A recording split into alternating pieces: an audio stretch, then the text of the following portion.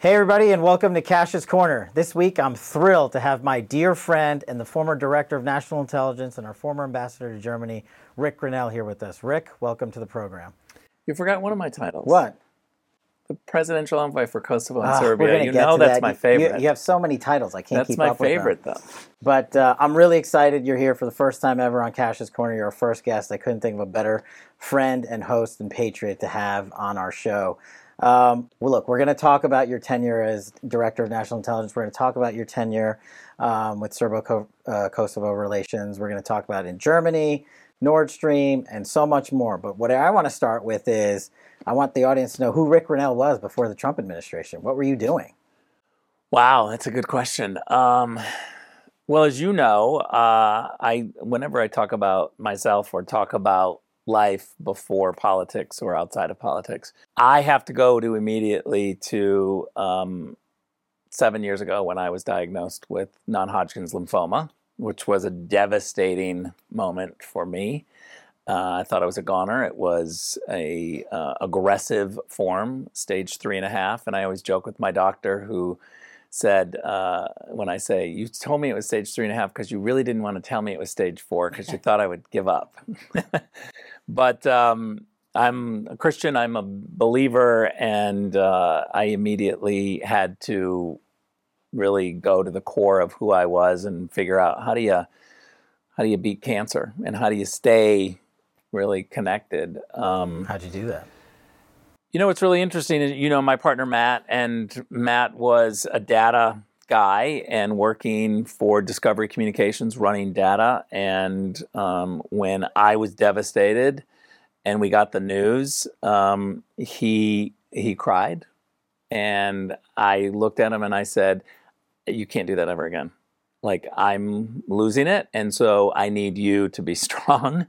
And so he's like, okay, I'm done. I'm focused. And he then started asking me these questions and created this system on his laptop, which later on allowed him to quit his job, go to friends and family, launch a company, and it's now called Treatment Technologies and Insights. It's in 4 languages around the world.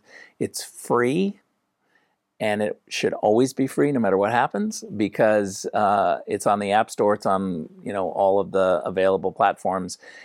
And it's called Wave Health. And it's a tool that goes to your phone. It uses artificial intelligence, and it allows people to really champion themselves in the midst of a struggle. It's not just cancer anymore. It's every single chronic disease. And it's a long answer to say, I found that I had the strength in me, and I just needed to be validated a little bit on the steps. And you needed Lola. And I needed my dog Lola, which, I'd come home and I was bald after I did 6 rounds of 5 different chemos every single round. So I did like 30 different cancer chemotherapy treatments. And I'd come home and my dog would totally sense what was happening and would be with me and would lick my head and she'd even walk softer. It was very cute. But I think the answer is that it's defined me now. I'm a better person because of cancer. I'm less worried about what people say. I'm less worried about consequences of telling the truth. I live each day. I get up and I'm so thankful that I have every single day now, the full day to live. And I say, make the best of it and get out there and make your world better. And I think I'm less selfish after cancer. Little things don't bother you anymore. So I hate to say this because I never want to go through it again and I never want to have it. But cancer made me better. Wow. I don't think I've ever heard anyone who had such a high level of cancer say that, but you're on the other side of it. We're happy that you are, and that Matt and Lola got you there. Yeah. And I'm sure a lot of that you used in the conversations we're going to have when you were serving in the Trump administration. But right before the Trump administration, I think what I know about you, because we're good friends, is your tenure at the State Department that preceded all of that gave you such a robust international foreign policy experience over at the UN. What were some of the highlights from that? I think it was 8 years at the UN, right? Yeah, right. And, nobody stays in political jobs for 8 years. Yeah, how'd you do that? Why did you do it would be for the real question. I didn't plan on doing it, but I got appointed. I always have to say, Ari Fleischer, who was the White House spokesman at the time, my friend even before that, and we worked on Capitol Hill together, he was a big champion of mine and getting me into the Bush administration. So I spent 8 years up at the UN as the American spokesman, serving 4 different U.S. ambassadors. I got to see a lot of what ambassadors do, and I got to see what works and what doesn't work. Well, so like with the UN, a lot of people aren't UN experts. They kind of know it's in New York City. What would you say to our audience that basically, what's the one best thing you learned about the UN and sort of the one worst thing at the UN in your time? So let's start with the worst, because there's so many. First of all, the UN does not function well if America is not in the lead, no matter what programs. UNICEF, World Food Program, all of the programs that are what we call specialized agencies. The actual UN, the Security Council, the Secretary General's office, all of that is, I think, broken. And it's broken because one thing that I learned is that the UN community, the world community, tries to assume that countries are equal. I actually believe people are equal. People, of course, are equal, but countries are not equal. Some countries are better than others, and I think that's okay to say. And so what I would say to you is that what I learned at the UN is that the world community wants us to believe that countries are equal, and therefore you shouldn't make disparaging comments about other countries. You should treat everybody that's a country the same. And I don't think that that's true. So that was a big awakening for an American who I think goes to the UN, and we already know countries aren't equal, and we don't assume that, but the outside world does believe that. Yeah, and some people might say that's a little not popular to say such a statement, but I think I agree with you. Countries, in your vast experience in intel and foreign policy and ambassadorships, you have to know countries aren't equal. If you treated them equally, we wouldn't get anything done. Yeah, and when it comes to America First, what's interesting is that, in my 8 years at the UN, every country thinks of themselves first. I've been in thousands of diplomatic meetings and one-on-ones, bilateral, multilateral settings, and I've never been in one where the other side doesn't ask the United States to do something for them. They're always saying, "Oh, this is what we'd like from you. This is what we think you should say, do for us." And yet, if we do that, somehow we're at fault, or We're the villain. We're a villain. And I think that's got to change. We've got to be able to understand that we as America get to defend ourselves, get to represent ourselves, get to fight for ourselves. I do think that it's only controversial in progressive circles in Washington. In Berlin, where I served, America First is not controversial. Because most people don't know that. They say, of course, America should be first when you're in America, because in Berlin, we think Germany should be first. So we'll skip around chronologically, but I think let's go to Germany. You were President Trump's ambassador to Germany. Most people don't know Germany is Europe's biggest economy. They think the United Kingdom is, but it's actually Germany. I know you dealt with a lot of high political issues, high volume issues such as Nord Stream. Tell us about your tenure getting to Germany, and what were some of your biggest accomplishments that you think Americans or the world doesn't know about? So it's a big question, and there's so much packed into that. What I would say is, Chancellor Merkel is finishing, right? We're seeing the end of her tenure. And what I would say is that it's clear from me being there and watching the Germans up close that over the last 12, 16 years of her tenure as the Chancellor of Germany, as the leader of Europe, that she's fundamentally changed conservatives. She's coming from the Conservative Party, but she personally moved away from the Conservative Party. And she kept winning because she was able to put together a coalition of folks outside of the conservative movement. But she lost a lot of conservatives. She moved, and her base didn't always move with her, which was, I think, one of the reasons why there was a rise of the conservative parties and a lot of conservative voices, even in other parties in Germany. So I wouldn't say that she was a great champion for the conservatives.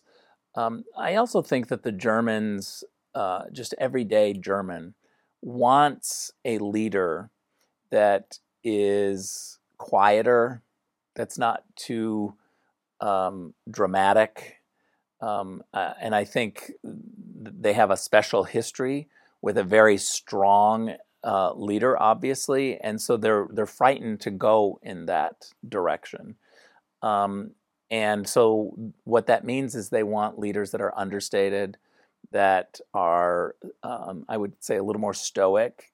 They've convinced themselves that this is a good way because, that person can manage crises easily.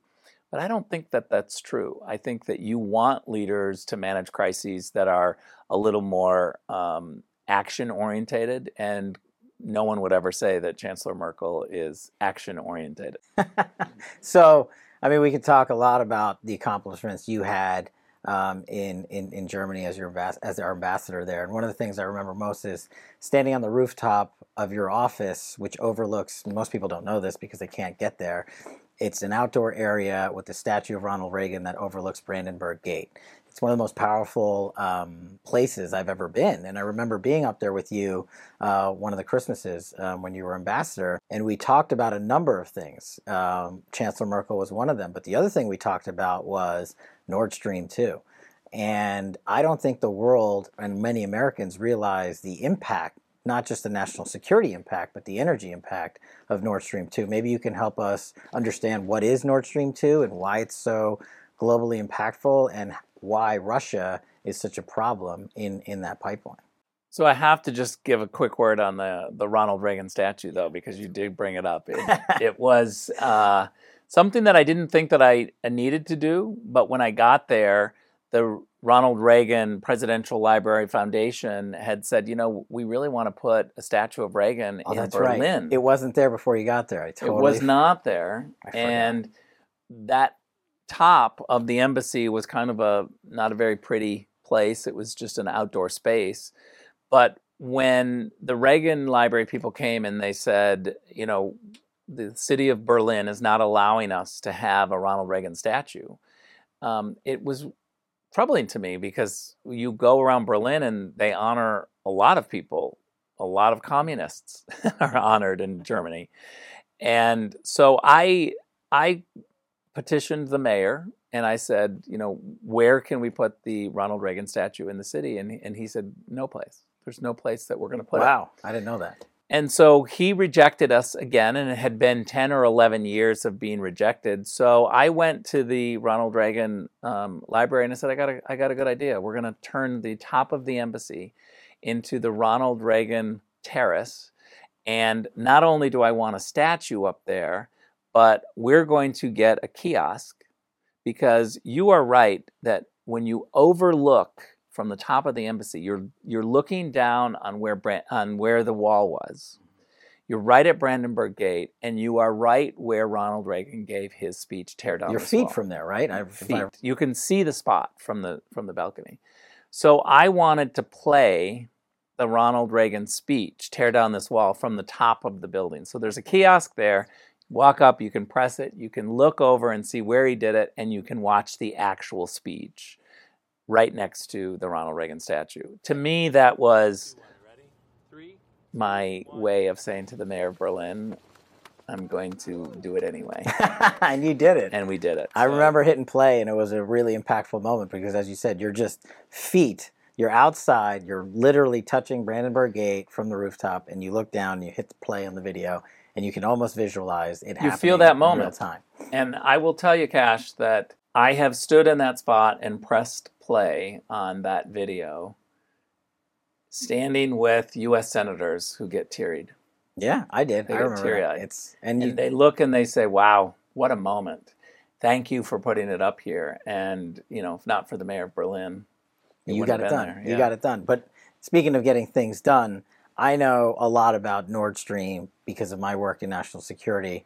But most people don't even know where it is or what it's about. And I know that was a big platform you dealt with as ambassador to Germany. Well, first of all, the reason why we had to deal with it was because Chancellor Merkel decided after Fukushima to cut out nuclear energy. And I'm not sure that the lessons of Fukushima was to get rid of nuclear energy. Maybe it was don't build on the ocean in an earthquake zone.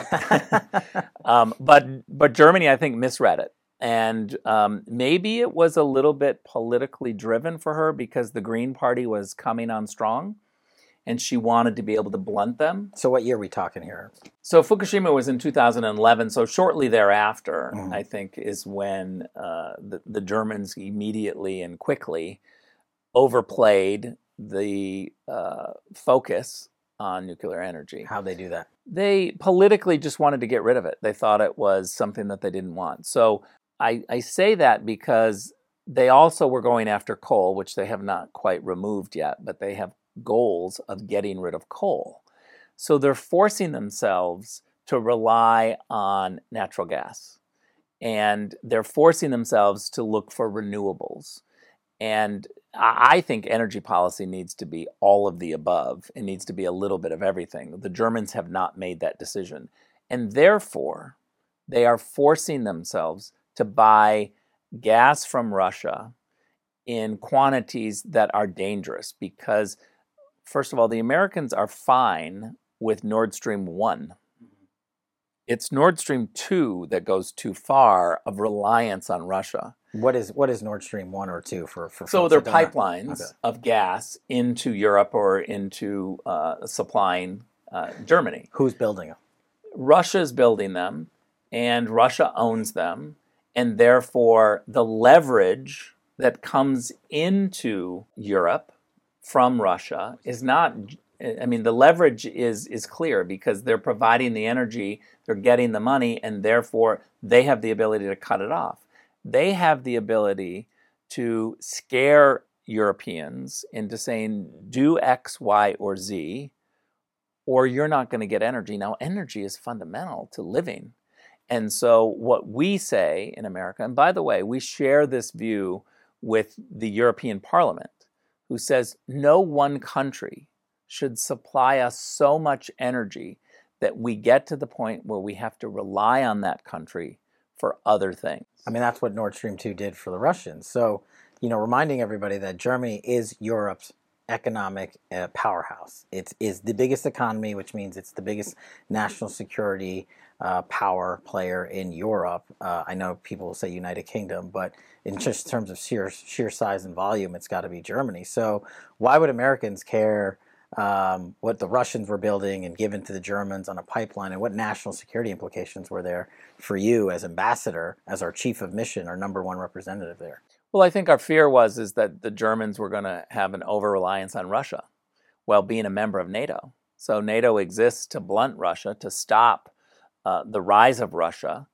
And now what we see is that the largest economy in Europe, the German economy, is having this relationship with Russia that supplies its energy. And our fear and the Europeans' fear was that relationship meant that they weren't going to be able to make other rational decisions if you're over-relying on Russia for energy. I always say that in that pipeline is not only gas, but it's a bunch of leverage. And that makes us nervous, and that makes a whole bunch of other European countries nervous. The American policy is actually that Europe have a diversified energy source. Our policy is not you can't get a gas or energy from Russia. Russia should absolutely be a part of what the Europeans get in terms of diversification. At this point, though, with Nord Stream 1, Nord Stream 2, and some other pipelines, they're becoming overly reliant on one country. And by the way, I would say this as U.S. ambassador when I was in Germany. I would say you shouldn't be overly reliant on America. Right. It's not just our policy that you shouldn't be over reliant on Russia, but it's on any one country. And so the mixture of different types of energy is really important, and that's where the Germans fail. And so I know you took a lot of heat over in Europe. Well, at least that was what I was seeing back home in the White House when I was heading up national security for President Trump on counterterrorism matters. And you and I had some crossover there, but you actually stopped Nord Stream 2, at least for a while, because it served not just America's national security interests, but Europe's national security interests as well, and sort of was a countermeasure to Russia dominating the region. Can you speak to what you did to actually get one of the world's superpowers to stop such a massive project? You know, I was constantly mocked by the Russian media for always talking and making Nord Stream 2 a big issue, but it was a big issue. And for me, I was very much unhappy that the Germans were feeding the beast, that they were a member of NATO.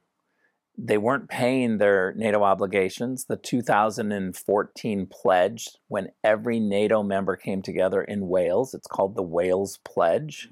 And the pledge was in 2014, within the next 10 years, every member of NATO will spend 2% of its own GDP on its own military programs. Why should they do that? Because, you know, I always tell people that NATO is kind of like a wedding registry. When you go to a wedding, you sign up for the crate and barrel glasses that you're going to bring that the bride and groom picked out, right? NATO is the same way. NATO tells us what they need in terms of a war. What do we need to combat a potential war? And so NATO lists all the things that it needs. Countries sign up to come to the war. Honestly, it's just like the way. And before this pledge, the U.S. was footing most of that bill, right? And when President Trump came in, he tried to make NATO members actually live up to that pledge. Did Germany? Yeah, that's the whole frustrating thing of the Wales Pledge, is that nobody forced the Germans to sign Wales' NATO pledge. We said, hey, you want to be a member of NATO? Here's a commitment. Can you sign it? The Germans did. And by the way, it was Merkel's government that signed this pledge. And yet all these years later, they refused to move toward, they refused to get to the 2%. They moved towards it slightly under Trump. And that was their out. They would say, well, we're moving towards that. And every time President Trump would say to Chancellor Merkel, you're not spending the 2% that you promised to spend for NATO. And how does that affect America, I think, is the best kind of question to answer. And I would say that if NATO members are funding all of the programs that NATO needs to protect us in the alliance, then America gets to spend less. And we're already spending too much. And so when the Germans don't pay for their own defense and have the capabilities that NATO requires, it falls upon America to protect. And I don't like that. I think that it's not fair. And it's certainly not fair to the U.S. taxpayer. Most people might not know this, but Germany houses the largest contingent of U.S. soldiers outside of America on planet Earth to this day. That means there are many, many bases there, huge towns that America has built, and this is a holdover from World War II when we were fighting with them alongside our allies against then Nazi Germany. But to this day, there's something like 25 or 30,000 American soldiers scattered across at least half a dozen bases in Germany, and we, the American taxpayer, foot that bill to the tune of 4% of Germany's GDP. Did that ever come up in your ambassadorship tour? And how did it tie into the 2% NATO pledge, if at all? And were we successful in getting the Germans to pay for security we were giving them? Such a great question. And the reality is we did bring it up a lot. If you count the rotational troops in Germany, it's more than 50,000. Oh, wow. If you count rotational. Okay. The permanent and rotational troops together are more than 50,000. And I would bring that up constantly to Chancellor Merkel and say, America's showing our commitment. And all we're asking is that if you're going to be a member of NATO, that you actually be a member of NATO in good standing. And you're not in good standing when you don't do this. And so I articulated that. The German media did not like it. But I'll tell you one thing. Chancellor Merkel once admitted to me that the reason why she didn't like me constantly bringing this up, and the reason why big emotions came after I would bring this up, is because I was right. It's because it hurt them to be reminded that they weren't paying their obligations. And so there was a variety of excuses. There's always a variety of reasons that the intellectual community in Germany would say, well, nobody wants the Germans to have another big military, which I think is not true. And yet I would continue pushing this. I do have to give President Trump credit in that because we were willing to withstand the criticism and to constantly push on behalf of the American people, the Germans did begin to change their calculus, and they certainly paid more. They didn't get, and they currently are not, up to the 2% commitment. They should. I wish they would, and I hope that future administrations are going to hold them to account. I haven't seen the Biden team bring it up at all. The Biden team, to be honest, has dialed a lot of this back. They gave the Nord Stream 2 situation over to the Russians and said, we're going to not enforce sanctions, and thereby allowing it to move forward. And they also stopped the rollback of troops. We wanted to bring some of the American troops home, and the Biden administration stopped that. And so every signal that could be sent to the Germans to continue on their road of ignoring America and ignoring the American taxpayer has been sent by the Biden team. And I think that's to our detriment. We could talk about it for a long time, and I agree with you on Nord Stream, and that's how we enforced how you actually stopped it, was the enforcement of these heavy sanctions we put on the Russian government and Russian individuals who are building that pipeline. And on, as you know, as helping run the DoD as chief of staff, I remember talking to you and seeking advice on troop withdrawal, because we didn't want to pay billions of dollars to Germany. We don't need that large contingent of forces, U.S. forces in Germany. But let me add one thing on troop withdrawal, because I think it's really important. It wasn't just because the Germans weren't paying their fair share and their obligation that we were rethinking the appropriate number of troops in Germany. I think that we had been trapped for so long at the Pentagon into constantly sending troops, Germany, because the bases are there, and let's just keep sending them to Germany, that we forgot to think strategically about, well, where is the best place to send individuals? I don't want to go into too many details, but there were a number of times that the Pentagon would approach me and say, we're going to send another 1,000 or 2,000 troops to Germany. And I would say, no, it doesn't make sense. Yeah. And so I was holding up an additional number of troops constantly, because it was just an easy thing for the Pentagon to keep sending troops over to Germany. And I felt like, look, if we're going to be strategic about it, shouldn't some of these troops be in Eastern Europe anyway? And that's a credit to you. Most people don't know this, but as ambassador, as chief of mission, you actually have the authority to dictate American policy. Outside of the president, it's just you. So you could actually tell the Pentagon, rightly so, I'm not accepting your extra troop presence in Germany. I did. That's why we loved it. So staying in the European theater, and one of your favorite posts that you held in the Trump administration, but maybe the least known, is that you were the special envoy for Serbia-Kosovo relations. And, quite frankly, most Americans might not be able to place those two countries on a map. Most journalists. Why was that so important? Why did you champion that effort? What is the importance of Serbia and Kosovo to America and the world to this day? So you know this about me because you know me, but I can sometimes be too transparent to a fault, right? And I'll be honest with you that when the European media were trying to mock me by saying, "Oh, he's Trump's guy in Europe," or "Mini Trump," or they were using it as a very big negative. It backfired on them because a whole bunch of people who wanted the United States to get involved in their issues then came to me and said, "Hey, can you get to Trump? Can you get to the president of the United States?" And so they presented issues to me. And this is what happened with Kosovo and Serbia. And the leaders literally came and said, we'd like to make some progress here. No one's paying attention. And so I invited them to Berlin. And the Serbia-Kosovo leaders. Yes. It wasn't always popular with the State Department. It's an understatement. That's okay. You didn't do the popular thing. You did, what you thought was the right. I felt like it was right because I could see that they were hungry for some economic agreements and some attention on the political issues. So I met with them first separately and then together, and then I went. And of course, President Trump allowed me to do this and said, he likes my initiative and thought that it was worth a shot. And Serbia and Kosovo historically weren't, friends.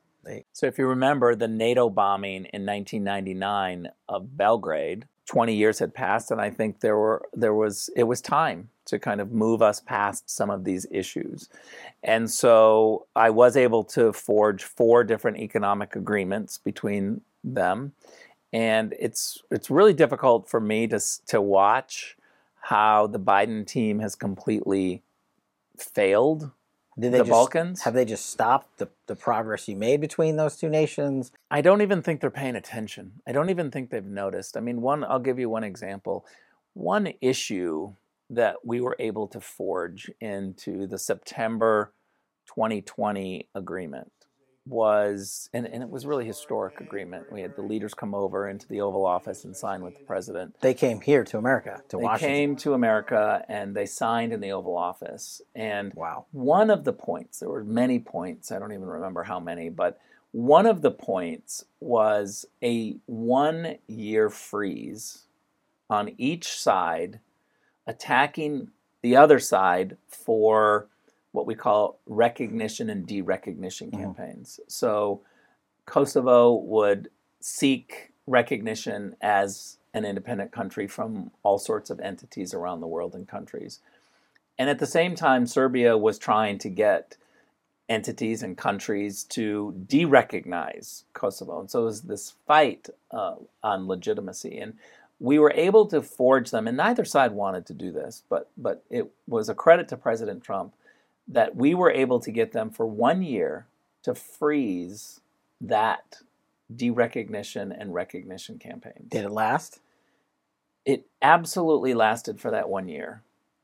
And then at the end of the year, which was this year, September of 2021, both sides now are seeking recognition and de-recognition campaigns because their 1 year freeze was over. Now, the Biden team could have easily looked at that economic agreement and said, oh, what needs to be, renegotiated or negotiated or held, right? What are we supposed to do to continue the improvement or to continue the growth? And nobody even looked at it. Nobody even brought it up. I can tell you from talking to both sides that no one from the Biden team ever approached them to extend the recognition or de-recognition campaigns. Did they approach you to ask you your opinion since you were the special envoy? Or when the Biden team first came in, I provided a briefing on the progress. And I will give them a little bit of credit where they've talked about it. They now call it the Washington Agreement. They don't call it the Trump Economic Normalization Agreement. It's fine, whatever they want to call it. The important part is to move these policies forward. So they did keep it as a policy issue, which means the ambassadors that are in those countries have to talk about it as a positive and say that this is what we want you to do to continue implementing it. But there's no muscle behind it. There's no White House. There's no presidential envoy. Our Secretary of State does not even think about it, doesn't talk about it. And so I think that the people of the Balkans see this. I think they know that this is not right, that we made so much progress. And I will tell you that I'm not stopping. I mean, I'm doing what I can on the outside to push for implementation of this agreement. I talk to leaders in the region constantly, and they're hungry for U.S. leadership. And I believe that all of these economic agreements are good and that they should be implemented. I'll tell you one that we negotiated that's still not implemented, but we negotiated with both sides and with NATO's KFOR that there would be a direct flight between Pristina and Belgrade. I remember that. And there is no direct flight right now. And we negotiated and had an airline that was willing to do it, and then COVID hit, so it didn't get implemented. But this is one of those things that the State Department, the White House, the NSC should be pushing forward. And they can take credit. No one's asking them to give Trump total credit for this. We pushed the ball down the field. They should pick it up and continue. Well, there's so many things like that we could get into we don't have time for, such as Afghanistan. No one cared. I didn't care. President Trump didn't care who took the credit. Just keep moving foreign policy decisions that worked for the betterment of the world. So, Rick, I hate to cut you off here, but that's where we have to stop for episode 1. And for our fans who want to see more, tune in next week to episode 2, where we talk about Russiagate hoax, plot against the president, China, and Rick's tenure at the Office of Director of National Intelligence, and not to mention his new passion project, Save California. The whole Russia narrative is exactly what Beijing wants you to do. Yeah. Russia is a problem. China is a crisis. They overplayed their hand, and it's going to come back to bite him. The plane lands, doors open. I watch as Pastor Brunson is coming down the stairs, but it was very hard for me not to cry. Because they are afraid that Donald Trump is going to run, win the nomination, and compete for the presidency again. I said to the president, I said, I will do this under one condition, that Kash comes over and helps me. And that